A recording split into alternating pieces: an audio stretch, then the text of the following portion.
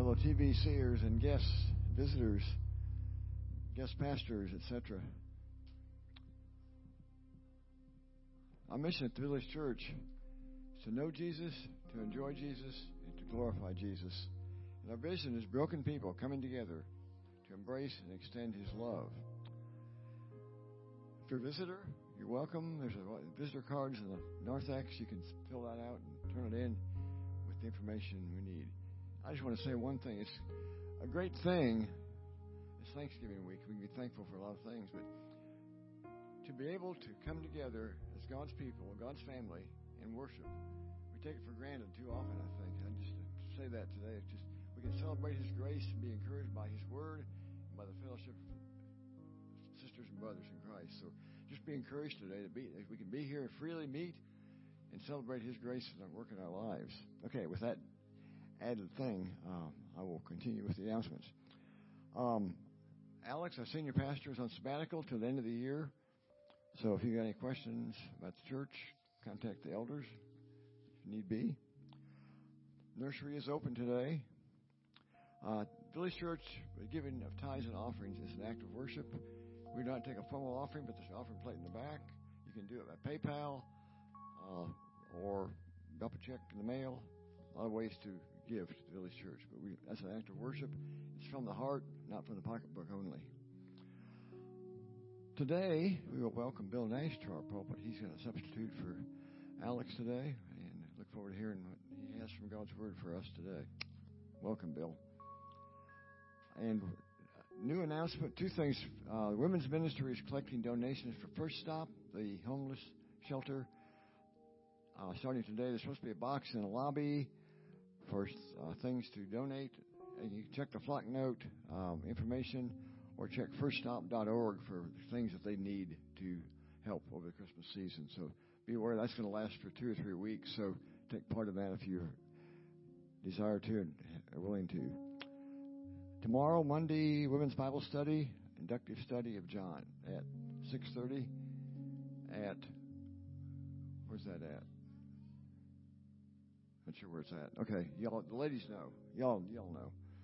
Okay, church office is closed Thanksgiving Day and Friday. And then here's a special announcement for those that are interested. Contact Dolores Lee if you want to help with a Christmas tree church decorating.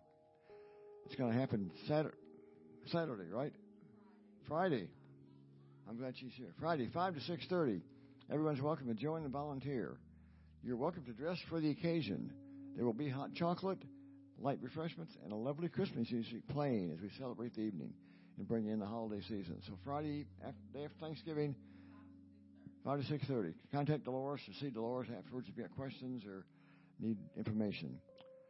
And with that, one non-announcement in the bulletin. It says there's a November 27th Women's Bible Study on Psalms. That is incorrect. That is not happening. I think that's the announcements.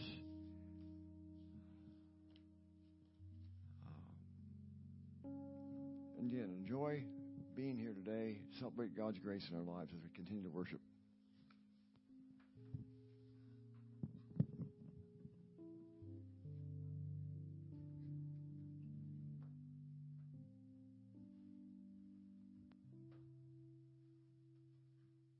Good morning. It's good to see y'all this morning. First, I'd like to say thank you guys so much for your prayers, for my family. My husband's doing well.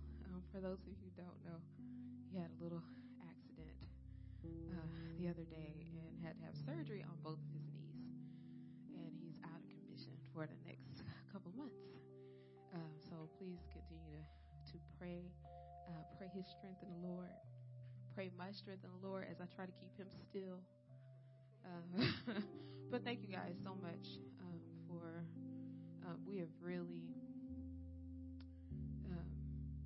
experienced community this week, experienced the way that the Holy Spirit moves to minister to us through his people. And so I just wanted to just share that and just let you guys know how much I appreciate that, and I covet your prayers. It's just a blessing it's been a blessing to just see the Lord move in the midst of a crazy situation. So thank you. Let's take a few moments to prepare our hearts for worship. There's a little song that says, have a little talk with Jesus. Tell him all about my troubles. He'll hear our faintest cry. He'll answer by and by. And so let's just take a few moments to cast our cares at his feet.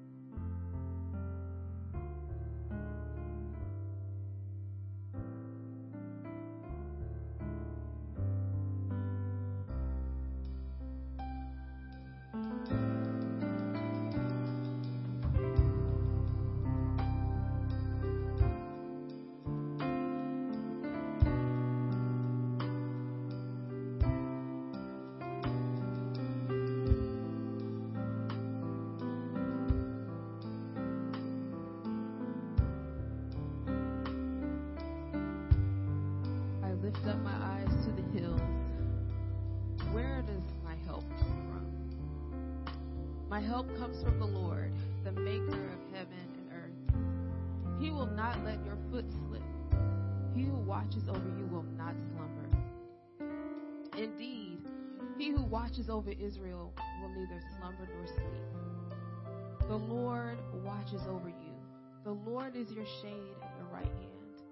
The sun will not harm you by day, nor the moon by night. The Lord will keep you from all harm. He will watch over your life. The Lord will watch over your coming and your going, both now and forevermore. Lord, we have just gathered in this place today. Broken people coming together to embrace and extend the love of Jesus. People coming together with hearts and minds open, hands open to receive the fruit of your word. Lord, we come into this place this morning and every Sunday in a whole host of different conditions. But we know we can stand on you. You are our cornerstone. You are our strong tower. You are our very present help in the time of need. You are our light and our salvation, and we don't have to fear. And so we just want to say we love you, we adore you, we magnify your name this morning, God. I pray that you will help us if we're struggling today, struggling to do this thing. May not want to be here. Maybe we do, or we got stress. There's all of the things. Lord, I pray that we would be like that man that told Jesus, Lord, I believe, and help my unbelief. Help us worship this morning in spirit and in truth. And help us trust you today in our worship. Help us surrender to you today in our worship. I pray you bless Brother Nash as he speaks to us, as you speak to us through him. Just let this be a sweet time of fellowship today. In Jesus' name, amen. If you would, please stand with me.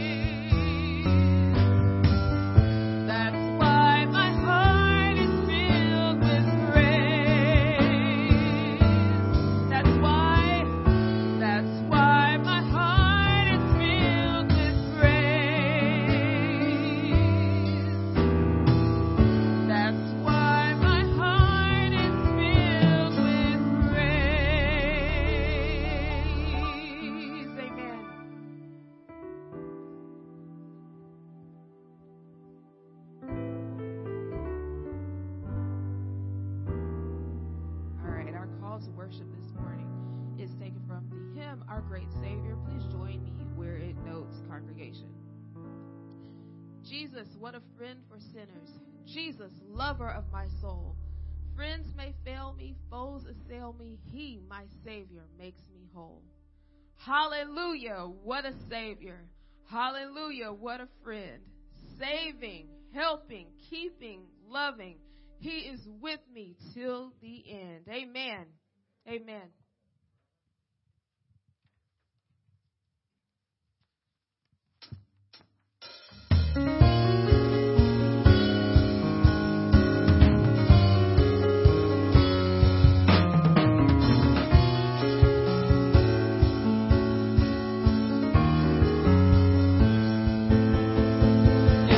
To the Lord, our God and King. His love endures forever.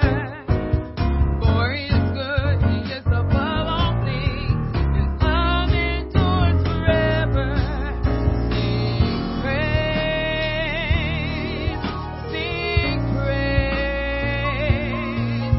sing praise, sing praise.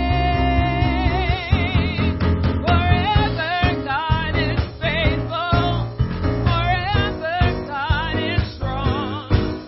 Forever God is with us. Forever and ever. Forever God is faithful. Forever God is strong. Forever God is with us. Forever and ever. Forever.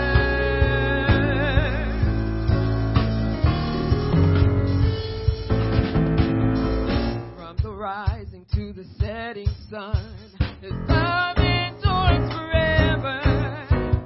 By the grace of God, we will carry on. His love endures forever. Sing praise, sing praise,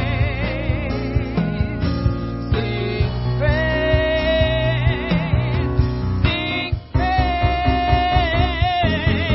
Forever God is faithful. Forever God is strong. Forever God is with us. Forever and ever. Forever God is faithful. Forever God is strong. Forever God is with us. Forever and ever. Forever God is faithful. Forever God is strong. Forever God is with us. Forever and ever. Oh, forever God is faithful. Forever God is strong. Forever God is with us. Forever and ever. Forever God is faithful. Forever God is strong. Forever God is with us. Forever and ever. Oh, forever God is faithful. Forever God is strong. Forever God is with us. Forever and ever. Forever. Amen. Our God is faithful. He is strong. He will surely do it. Amen. You may be seated.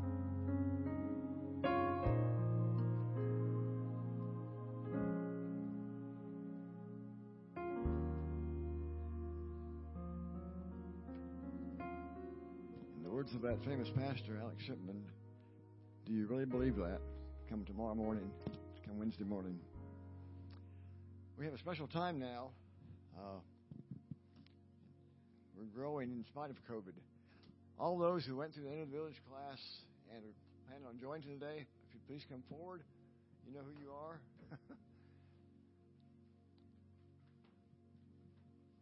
These folks have all went through the Enter the Village class, 5 weeks, 6 weeks of that. Been interviewed by the elders and desire to say yes or I do to membership vows as you read them today. And I will introduce introduce them all at the end of this. I can remember the names.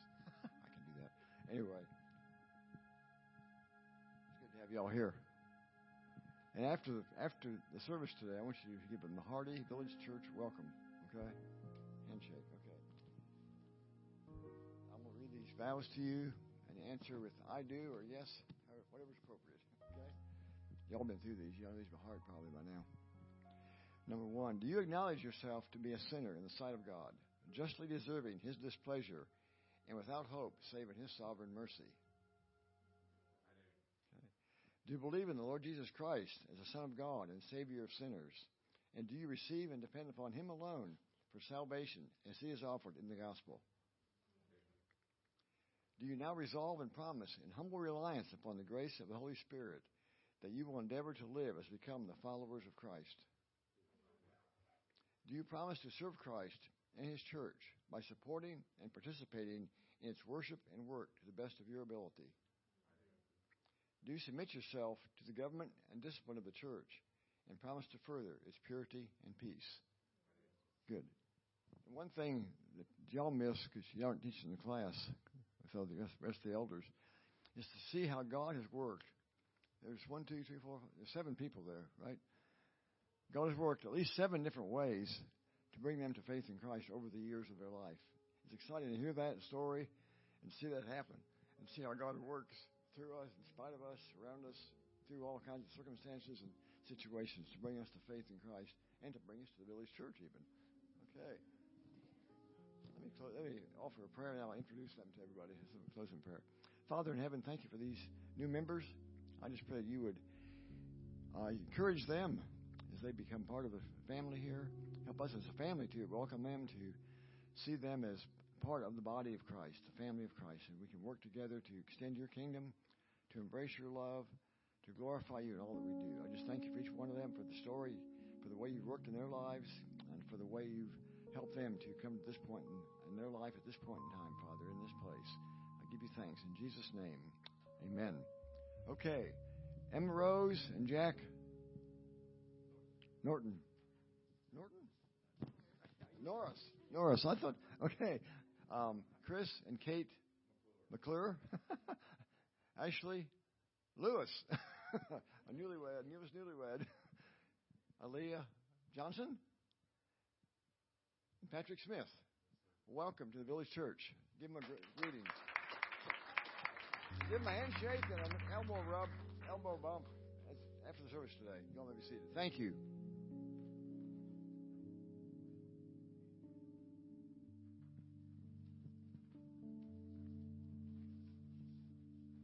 It really is exciting to see how God has worked. He continues to work in the lives of His people. And it brings us to faith and hangs on to us. Okay. Now we have a congregational prayer. And I looked at this and said, I'm not sure we all want to say this. I'm going to pray this first part, and near the last sentence, I'll ask you all to join in as a conclusion to this prayer. So just pray with me, and we'll say the last part of this prayer together. Is it on the screen? Yes. Okay. Compassionate Lord, your mercies have brought me to the dawn of another day. Vain will be its gift unless I grow in grace, increase in knowledge, ripen for spiritual harvest. Let me this day know you as you are, love you supremely, serve you wholly, admire you fully. Through grace, let my will respond to you, knowing that power to obey is not in me, but that your free love alone that enables me to serve you. And together, here then is my empty heart. Overflow it with your choicest gifts. Here is my blind understanding. Chase away its mist of ignorance. Amen and amen.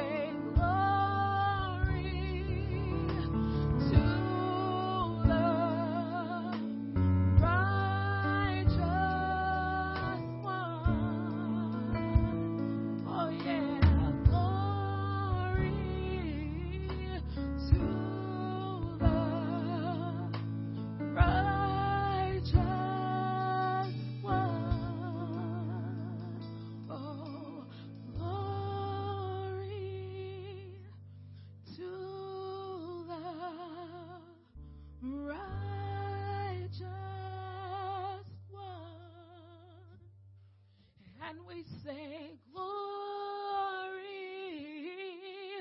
to the righteous one.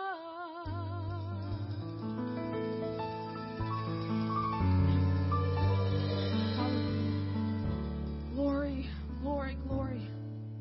Glory, glory, glory to the righteous one, the King of kings, the Lord of lords, the Most High God, our Emmanuel. Glory, glory, glory, glory, glory, glory to his name. Glory, glory, glory, glory, glory to his name. Lord, you are worthy of all the glory and all the honor and all of our praise, whether we feel like it or not, whether we believe it or not. Every knee will bow, every tongue will confess that you are Lord, to the glory of God the Father. Glory, glory, glory, glory, glory to the righteous one. Amen. Amen. Amen. You may be seated.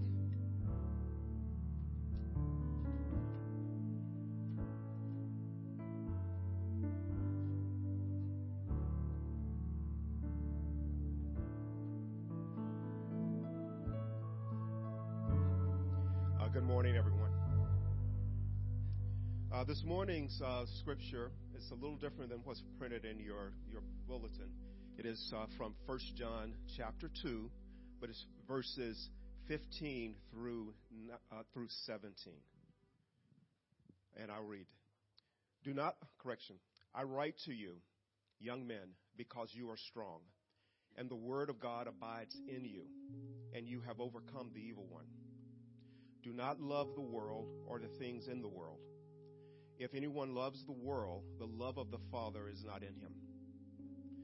For all that is in the world, the desires of the flesh, the desires of the eye, and pride of life, is not from the Father, but is from the world. And the world is passing away along with its desires. But whoever does the will of God abides forever. Okay, if you all would join me in a word of prayer.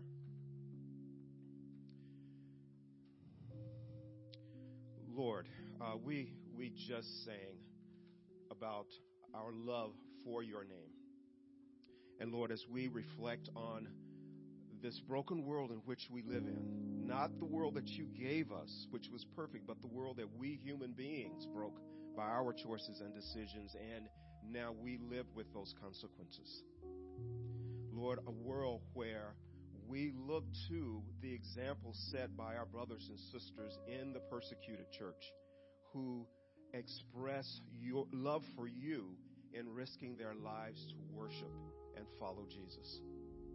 Lord, I think of nations like the believers in nations like North Korea and Afghanistan, in Somalia and Libya, in Pakistan and Eritrea, in Yemen, Iran, Nigeria and those northern parts, as well as the northern parts of India, where our spiritual siblings, our sisters and brothers in Christ, risk their lives daily to worship you.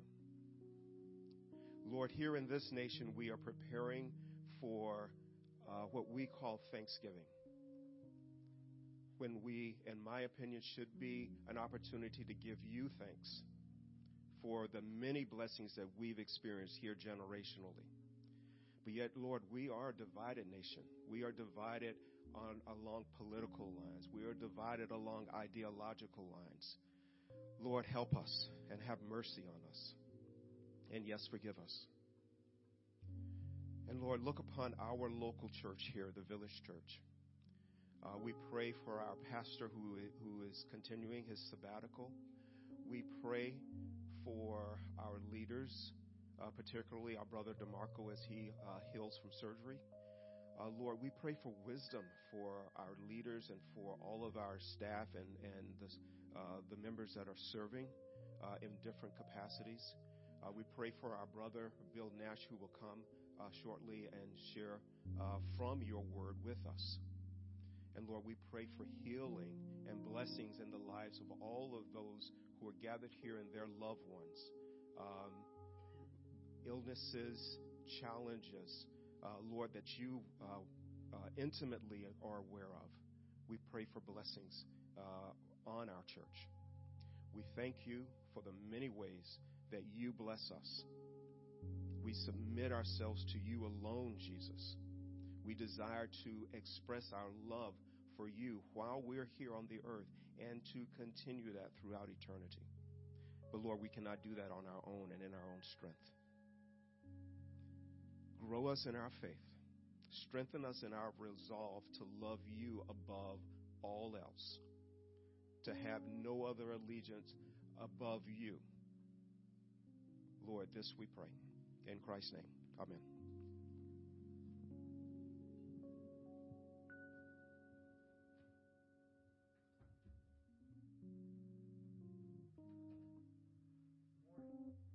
Okay, I guess this is on. Good. That's great. Fantastic. Well, I really enjoy being here. I love the worship music, too. It was fantastic. So good. I love it. Okay, this past week, I was listening to a conference of an author that I just kind of discovered, and I found that he had spoken at a conference over in England. He's British as well.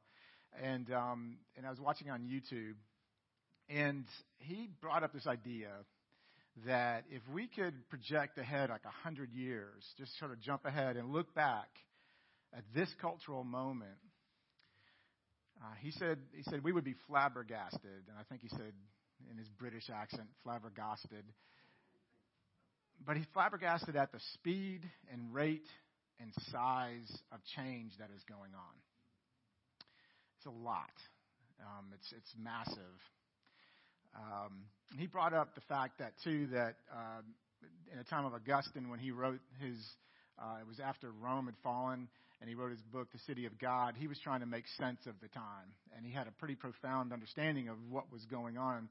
And so when he wrote his book, The City of God, he had a pretty good idea. But I think we're still trying to figure out what's going on. Like, really, all that change is happening so fast. Now, one of the things that this author brought up was he was talking about, and he was talking about the category of people that are my kids. They fall into this, the millennials, right? And then he talked about the Generation Z, but as he said Generation Z. But that group, so roughly from like 1985 to 2000, and the millennials, and then the 2000 to 2015 is the Generation Z. So that together, though, they're overlapping on how they are thinking. They're thinking along the same lines because they're asking certain questions. They're thinking through God. He brought up three things. He said God, justice, and truth. That he said, because he said if we go back we jump ahead 100 years and we look back on his time, that generation, those young adults, of which I'm sure there are a number here, how they are thinking about those issues are so different than the previous generations. I mean, like all the previous generations. And I think probably at the core, that's probably why there's a lot of misunderstanding. There's this tension that's going on because they're thinking differently. And I think the generations that preceded, mine included, we need to listen a lot more. Listen to hear a lot. Because I think when we do, we start to hear what's going on in their hearts, right? Now, this is a little bit, I don't know how much more of that I'm going to get into here, but I listened to it this week and I thought, wow, this is sort of along the lines of this sermon. But we have to pause long enough to listen because it's complicated. The difference in how these generations are thinking about God, truth, and justice are unique. And there's a lot of insight. So we need to really, really listen. But it's complicated. How to control that, how to figure out how to do that. It's very complicated. We live in complicated times because the change is happening so rapid. I can't get my hands around it half the time. But so if we just take sort of these big issues like that, as a church, how are we going to remain relevant? How are we going to do that? I think it's going to be listening. A lot of listening, y'all. Listen. God's got this. You know, I mean, right? So And so there's that sort of big issue things. But now, and that's complicated. It really is. It reminds me of like now it's Christmas, the Christmas Vacation. We're all going to watch that movie with Chevy Chase, right? And then remember when he gets out the lights from the previous year? I don't know if you remember that. It's just this big ball of lights. He tells Rusty, here, unravel this, right? I think a lot of times that's how I feel about a lot of the change and a lot of the things. It's just complicated. I don't know how to unravel it. But now let's push down. I can't even unravel half the crud in my own life, right? I mean, like things, just the basic sort of complicated things of relationship. I mean, all my kids now are adults. My oldest kid is about to turn 30, and I'm like, oh my gosh, I don't even know. I've got a 28-year-old son as well, and a 25-year-old daughter, and parenting just got more complicated. I thought it was going to be easier after this. I was like, man, am I wrong? But it's like everything is complicated. It's just it's very complex, and so not only do we sort of get stuck in our own life moment, kind of the cares of the world, and I'm reminded of, our passage is out of 1 John, but Jesus, when he was telling the parable of the seed and the sower, in Mark chapter 4, and it's this idea that the seed is the word of God. And it bears fruit depending on the type of soil it lands on. The good soil, there's 30, 60, 100-fold fruit that shows up because the word sinks in, and God's word is so powerful, right? It does a work in our lives and the lives of other people. But there was a few other soils where it just didn't work out. And one of them was the soil where the seed lands, it sprouts up, but the thorns kind of collect around it and choke out the fruitfulness of the word in people's lives, right? And he said there, because I always think about the thorns, I always go back to the garden, when we fell in the garden, right, with Adam and Eve. God said, there's a curse now in creation. Everything is uphill. Everything is hard now. Childbirth, work, you try to grow something in a garden, there's going to be weeds, thorns. Everything is complicated now, very complicated. But then Jesus said, and that represents the cares of the world, the deceitfulness of riches, and the desires for other things. That comes along, complicates life, chokes out the fruitfulness of our lives, and the fruitfulness of the word in our lives. Okay, so all of that, right? We live in complicated times. Life is complicated in general. And so I would say this, that maybe if you and I examine our lives, we might begin to, if we're really honest, discover that if that's kind of how things are going, we're getting really wrapped up in the cares of the world, and this, because we're feeling the weight, and we're getting scared, and we're getting angry, we're feeling it, inordinately, possibly. Could it be, and this is just, I'm just throwing it out, let's think about this. Could it be that the present and material results of our lives have become more important than eternally, the perspective, like how the eternal results of what we do, the eternal results of what we care about, right?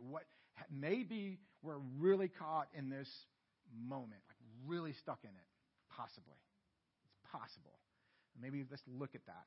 Because I think in 1 John we start to see it unpacked a little bit. But and I think if we look at it, we might find that we love this world more than we love God. Possibly. So maybe come with me on that possibility, and let's see what we might be able to discover in our hearts. I didn't like what I saw. So, but what do we do? All right, so first I want you to know there is hope, right? There's hope. God is the God of hope.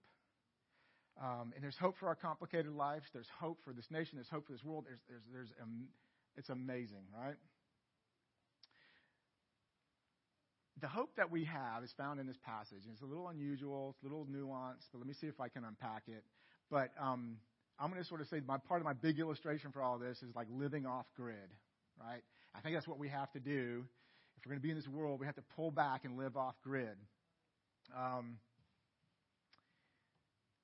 Being off grid is this idea of like, so if you look at like the electrical grid that's out there, and there is all kinds of utility grids that are out there. There's gas, there's water, there's sewer, all of that stuff, right?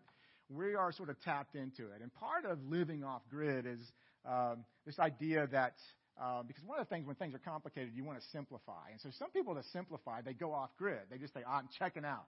I am out of here. I'm going to go live in my house that has no electricity. I'm just going to figure out how to do that. I'm going to hunt. I could never do that. The only thing I hunt for is bargains. That's about all I do, right? But I'm going to collect water. I'm going to do all. So if you go online, there is a way and a means, and there's a whole group, a community of people that are living off grid, and they can tell you how to do it. They can make your own clothes. I mean, boy, how about that? I don't know what kind of clothes I could make. But you can just sort of pull off. I mean, I'm going to try to simplify life. I'm going to back off and live off grid. And they do it. People do that for all kinds of reasons. But I think one of the main things is that they just want to live differently because what they're doing now doesn't match up to their goals, right? It's just you get fed up with how things are going, and you push back from the table and just go, I'm out of here. I'm going to go live off grid. All right, so that's the basic big kind of illustration that I'm going to keep tapping into a little bit here. But here's the thing.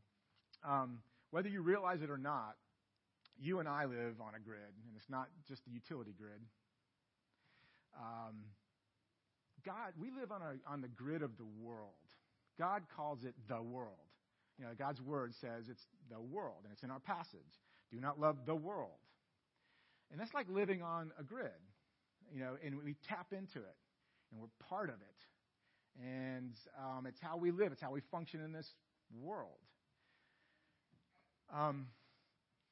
But the challenge about the grid of the world is it's seductive.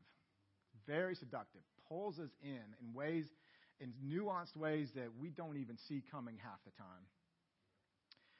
We're called in God's word to be very careful. And, there's that saying, be, in the world, not of the world. And it's the same kind of idea.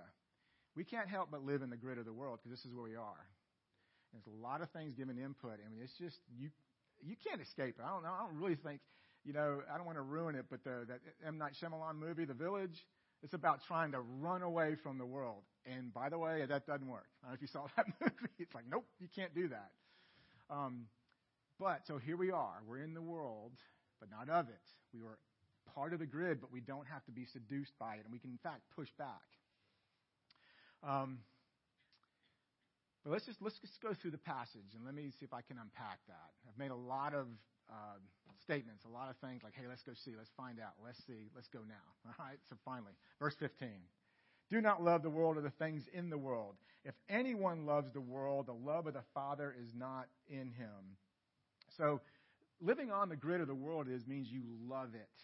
Now, let's think about, when we think of the word love, it usually means that you put the focus on another person, and you want their well-being. So you work for the well-being of someone else. That's how you love somebody. You work for their well-being, right? But I think what's being taught here is that it's this love, this idea of that you, like for instance, like I love movies, you would say. And it's transactional. The reason why I love movies, one of the good ones, because I get something out of it. I love movies. And I get something out of it. Or I love pizza. I love these things because I'm getting something out of it, right? That's what's talking about here. You love the world. You're trying to get something out of it for you. That's what it means to love the world. It's to be taken up by it. And so when we talk about like the utility grid, if you've ever had your utilities cut off, right? Or it just goes off, and you come home and your light's blinking on the microwave, or it's off for a long time. When we had the tornadoes a number of years ago, it was just off for days. That's when you realize how much you love electricity, right? I love to cook, and I can't cook. I love to take showers, and I can't take showers. I mean, you realize how much you love it, because you've tapped into it. You can't live without it. When it says that you love the world, it says, do not love the world. It's because we hope to receive something from it. We've been seduced.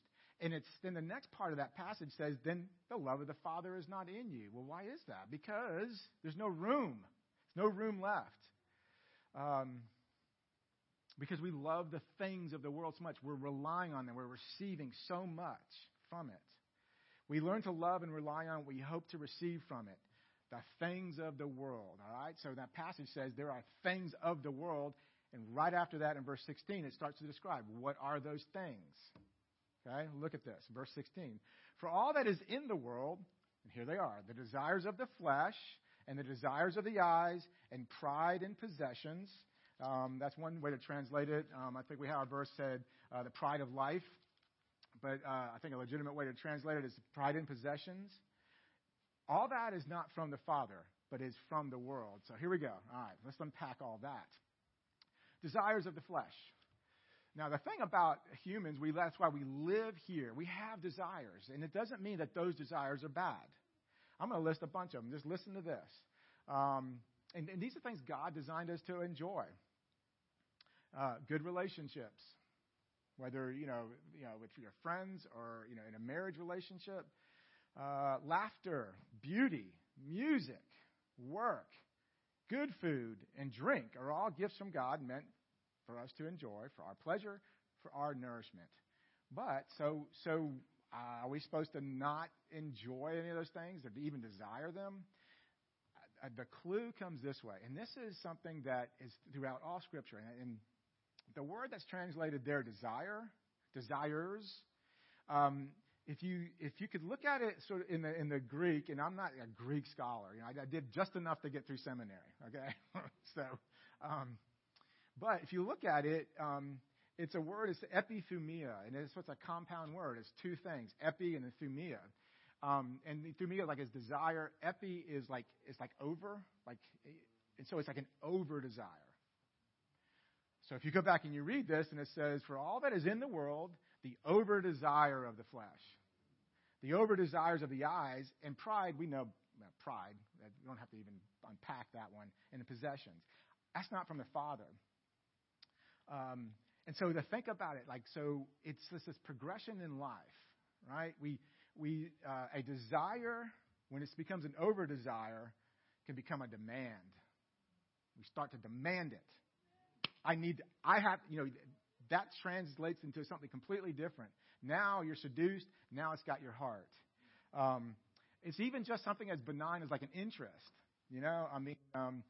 Things that you're interested in can become not just an interest, but a preoccupation, right? Where it starts to keep our minds. It's like when Jesus says in Mark 4, the cares of the world, desires for riches, the deceitfulness of riches, and desire for other things. John's talking essentially about the same thing. And then finally, too, a want is not just a want, but it becomes a need. Like your mom or your dad, it tells you the difference between a want and a need, and that's true. And we need to hear about it all the time as well. So that's an over desire. They're saying now it's an inordinate desire. It's in our lives and operating. That's how the world does it. And we just tap right into that and we fall into it. I do it all the time. Don't like it.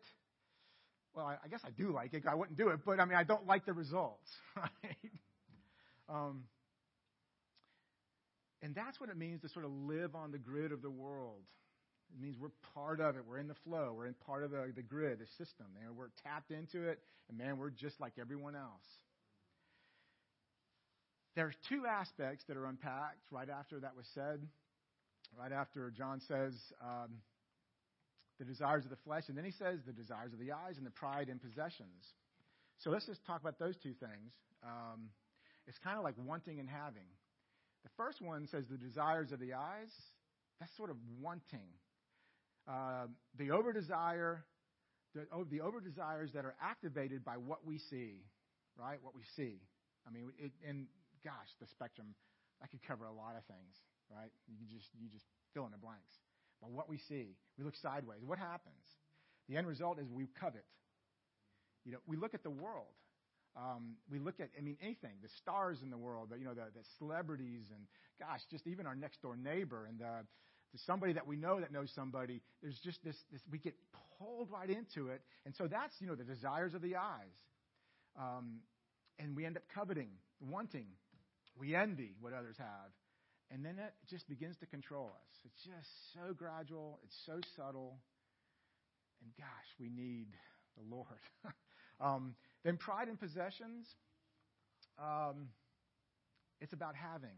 If desires of the eyes is about wanting, pride in possessions is about having. It's when we start to hope and rely on what we have and what we've achieved. If our status is one thing, and we start to live like, we start to kind of live above everybody else. We look down our noses. And when you're looking down your nose at somebody, you can caricaturize them. And when you can turn somebody into a caricature, then you can oppress them, right? You can persecute them because they're not really, I'm here and they're down here.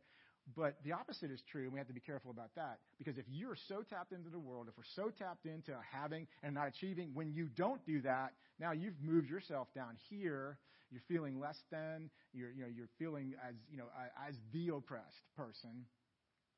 And it's a whole nother vein of challenge. Because then we question God, we question His love, we question, man, it just starts to unravel, right? Very complicated.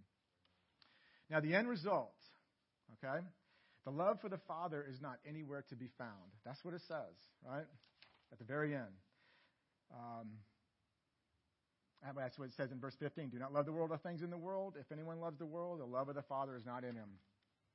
So the God's love that we are supposed to be sharing, that we are compelled because of His love to go out and love others, it's not there. Or, here's what's even worse. If we're so tapped in onto the grid of the world, now people become things to get me to what I want to get to. You use people.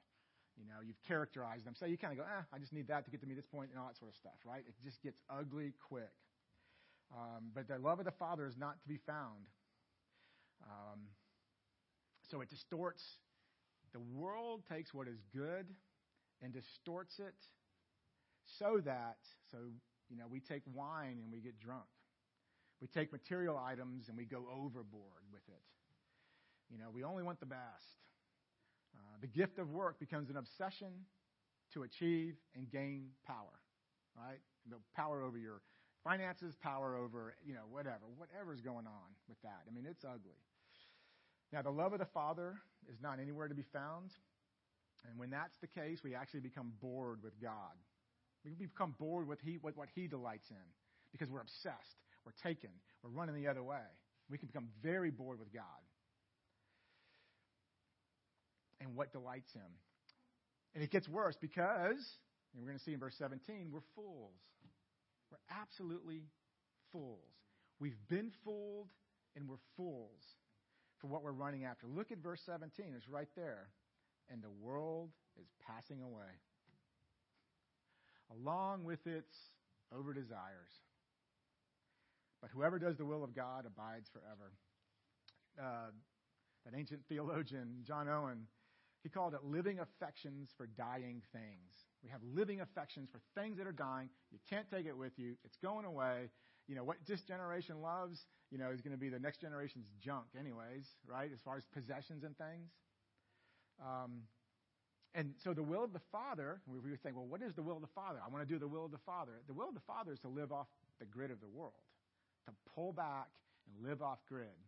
Find another source for water. Find another source for electricity, metaphorically, right? Now, one other author calls all this about living off grid really is, he says, resisting the powerful seduction of a fallen world. It's a fallen world. It's going away. But so now how do we resist? Let's just get right to this point. How do we resist? Especially when life is complicated and you feel trapped. When you're depressed and despair sets in. I mean, gosh, right? We can get very depressed depending on what you watch and what you read and how you think about it and, how obsessed you get with it. And we start to listen to the world. The world can tell you you're a failure. You'll never change. It'll never change, whatever. You can't shake the world and there is no hope. But there is hope. And just like we talked about, desires of the eyes and the pride and possessions, I want to flip that. Because it is about what we see and it is about what we possess. But it's actually a who. It's who we see and who we possess. Because that's where our hope is. Because if we can see that we have been seduced, and no matter how hard I try, I can't resist the world. I can't resist the stuff in the world. It's so complicated. I'm in it. I need a miracle. I need to be plucked out. And the way that happens is because you see the one who did resist, Jesus. Think on this with me. The night in which he was betrayed, because the next day he was going to be crucified and 3 days later rise. The night in which he was betrayed, they had a Passover meal. Passover meal, although it is what it is, it's pointing back. It's religious, and it's sort of like we need to do this, we got to do this. But Jesus sat with his friends, his disciples. He, knowing the next day he was going to die, was going to receive the wrath of God in its fullness, he paused to be with his friends. And he drank from the cup, right? Shared that with them. This is the new covenant in my blood. This is the bread. This is my body. And he was with them, and they sang a song afterwards. So he was with and enjoying the friends, even in light of the next day. But he had that one cup. But he also had another cup later that night. It was in the garden, right? And so Jesus, and then Matthew 26:39, and going a little further, he fell on his face and prayed, saying, Father, if it be possible, let this cup pass from me. Nevertheless, not as I will, but as you will. See, we're back to it's doing the will of God. That's how you live off grid. He's doing the will of God here. But it's the cup that he's talking about is the wrath of God. The wrath of God that was completely poured out upon Jesus. He drank all of it down to the dregs. There was nothing left. Nothing. But see, in light of that, even in the anguish that Jesus anticipating all that, he paused to be with his friends. And here's the thing, too. Do you know what the will of the Father, when Jesus says, not my will, but your will, the will was, and this is from Isaiah 53:10, yet it was the will of the Lord to crush him and put him to grief. That was God's will. And that was what Jesus did for us. See, on the one hand, we see Jesus break bread and raise the cup with his disciples on the same night he was betrayed, the night before he was to die. And he paused to enjoy a meal with his friends and even sing a song with them. Not loving the world, an application for us, doesn't mean that we just disengage and everything. Like I can still see you guys at the breweries and stuff. We can go do that. We can enjoy the good gifts from God. It's in his will that we do. But on the other hand, the will of the Father is that you look to Jesus. Because it was the will of the Father that he die in your place for your sins of desiring a world without the Father, where you're God. See, when we go into the world, there's no room for God. We become God. We follow our lead. We do what we want. And Jesus, that's why he went to the cross, because you and I do that. We put him on the cross. We put him there. And he went willingly. He went to be crushed. So the will of the Father is for you and I to live off grid. That your desires for your eyes be for him. Be for Jesus and what he offers. That's the desires of our eyes. Hey, if you want to have an over-desire, that's it. And then, the pride in possessions, I am so proud of what I possess. I have the love of Jesus. I have his forgiveness. I possess that because he gave it to me freely. That's my possession. I proclaim it. When Paul says in Philippians, he goes, I don't care how you proclaim it. I really don't. Some of you have bad motives. Some of you have good motives. But as long as Jesus is proclaimed, I'm proclaiming him now, man, because that's all I got, and that's all I need. To see the love of Jesus and to be proud of what we have and proclaim it. Okay, so life is complicated. We live in very complicated times. Very. And when I look across this room, I have hope. I have hope, man. That God is in control, and we need to see him clearly and be proud of what we possess in him. It's the only way to resist the world is to desire Jesus. Dwell where you can hear the anguish cries of Jesus. Stay there until your heart lets go of its affections for dying things. Dwell with Jesus at the cross and rest and boast in the glory and grace revealed at the cross. Amen? Let me pray, and then we're going to come to the table. Father, I'm very grateful. I'm amazed, in fact, that you have called us for such a time as this. We live in complex times. Me, an older generation, pausing long enough to listen, to understand that a younger generation, it's your work.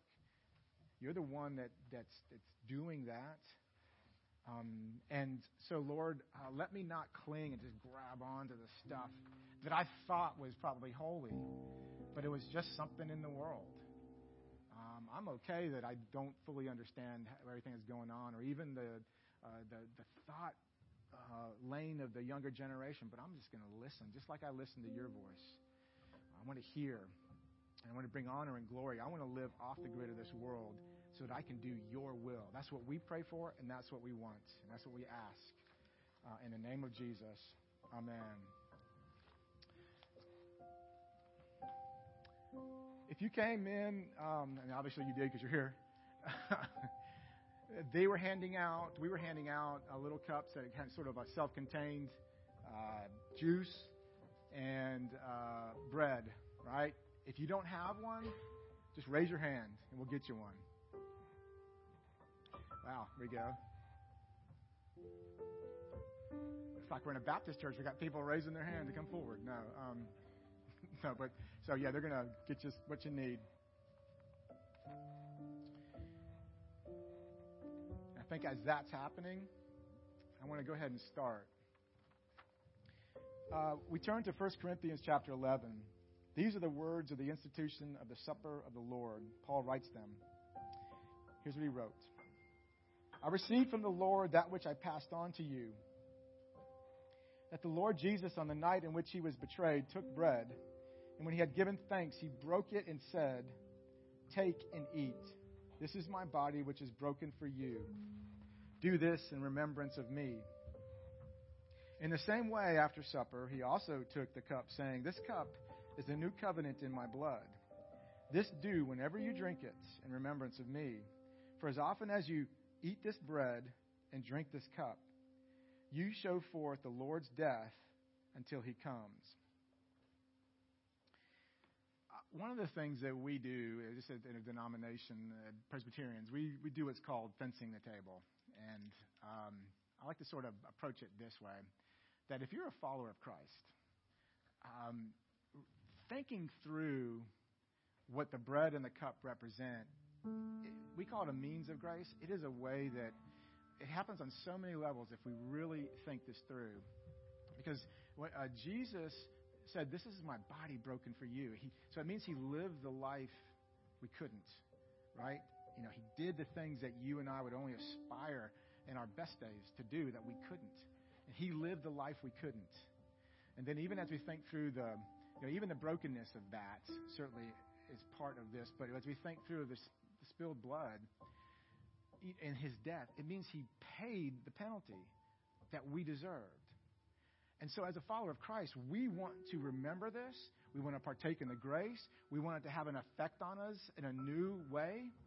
And we even go a little bit further as followers of Christ.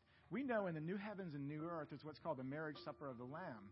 And it's this big idea that even the most amazing meal you ever thought, just the greatest thing, the greatest party, the great whatever, it's forever is a lot like that. It's a lot like that, but it's better. It's like, how does an infinite God explain something so amazing? And so I like to think about it this way, that when we are in heaven and when in the marriage supper of the Lamb, and whatever that feast is and however it plays out, you and I as followers of Christ, what we do here, when we're there, it'll be very familiar. We'll go like, yeah, I know this. And it is better than I knew. It's better than I've ever experienced. And so it's a sacred thing for followers of Christ. And so I would say this, that if you're here and you're thinking this through, the whole notion of God, maybe, truth, justice, you're here because someone brought you, and you're thinking it through. Rather than taking the bread and the wine, take Jesus. Because as followers of Christ, the reason why we're up here is because we've repented not just of our sin, we've repented of our righteousness. Because we don't hold up our righteousness. It's not because we're good that we come to the table. It's not because we've done amazing things that God said, well, that one's in. That's not how it works. It's because of Jesus. And this is his body. This is his blood. And we think on this. And so don't take the bread and the wine. Take Jesus. And do what we did. We repented of our righteousness. Not only our sin, but our righteousness as well. So do that. Let me pray and give thanks. Heavenly Father, we thank you that you didn't require of us, do a good life, qualify to be in my presence. You sent Jesus and he did it. And so, Father, we rejoice in this and we give thanks. We have thankful hearts, Father, for what you're showing us through Jesus. Thank you that we're living such a time as this. Thank you that we're here together. Thank you that we're brothers and sisters in Christ. And one day when we are enjoying the marriage supper of the Lamb forever, I've always known this, but it's better than I even thought. So, Father, thank you for that. It's in his name we pray. Amen. The Lord Jesus, when on the night in which he was betrayed, he took bread and he broke it. And when he had given thanks, he gave it to his disciples, and he said, "Take and eat. This is my body, which is broken for you. Do this in remembrance of me."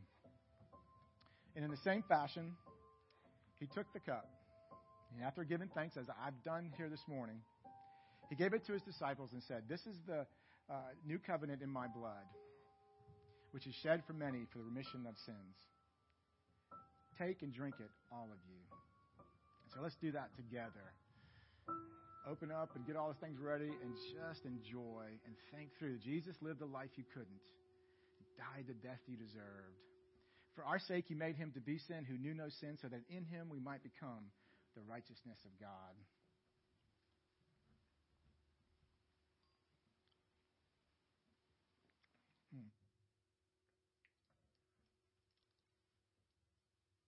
Amen and amen and amen. We ready to sing out? I think that's next. Absolutely is. Jesus paid it all, right? That is truly amazing. Please stand. Let's sing.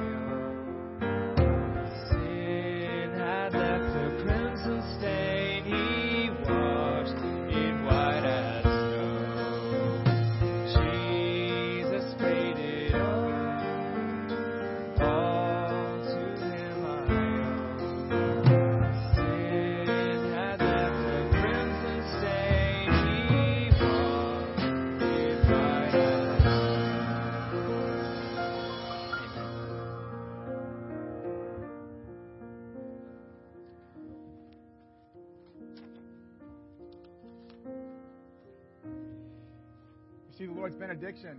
May the Lord bless you and keep you. May the Lord make his face to shine upon you and be gracious to you. May the Lord turn his face towards you and give you peace and a pride in what you possess in Jesus. Amen and amen.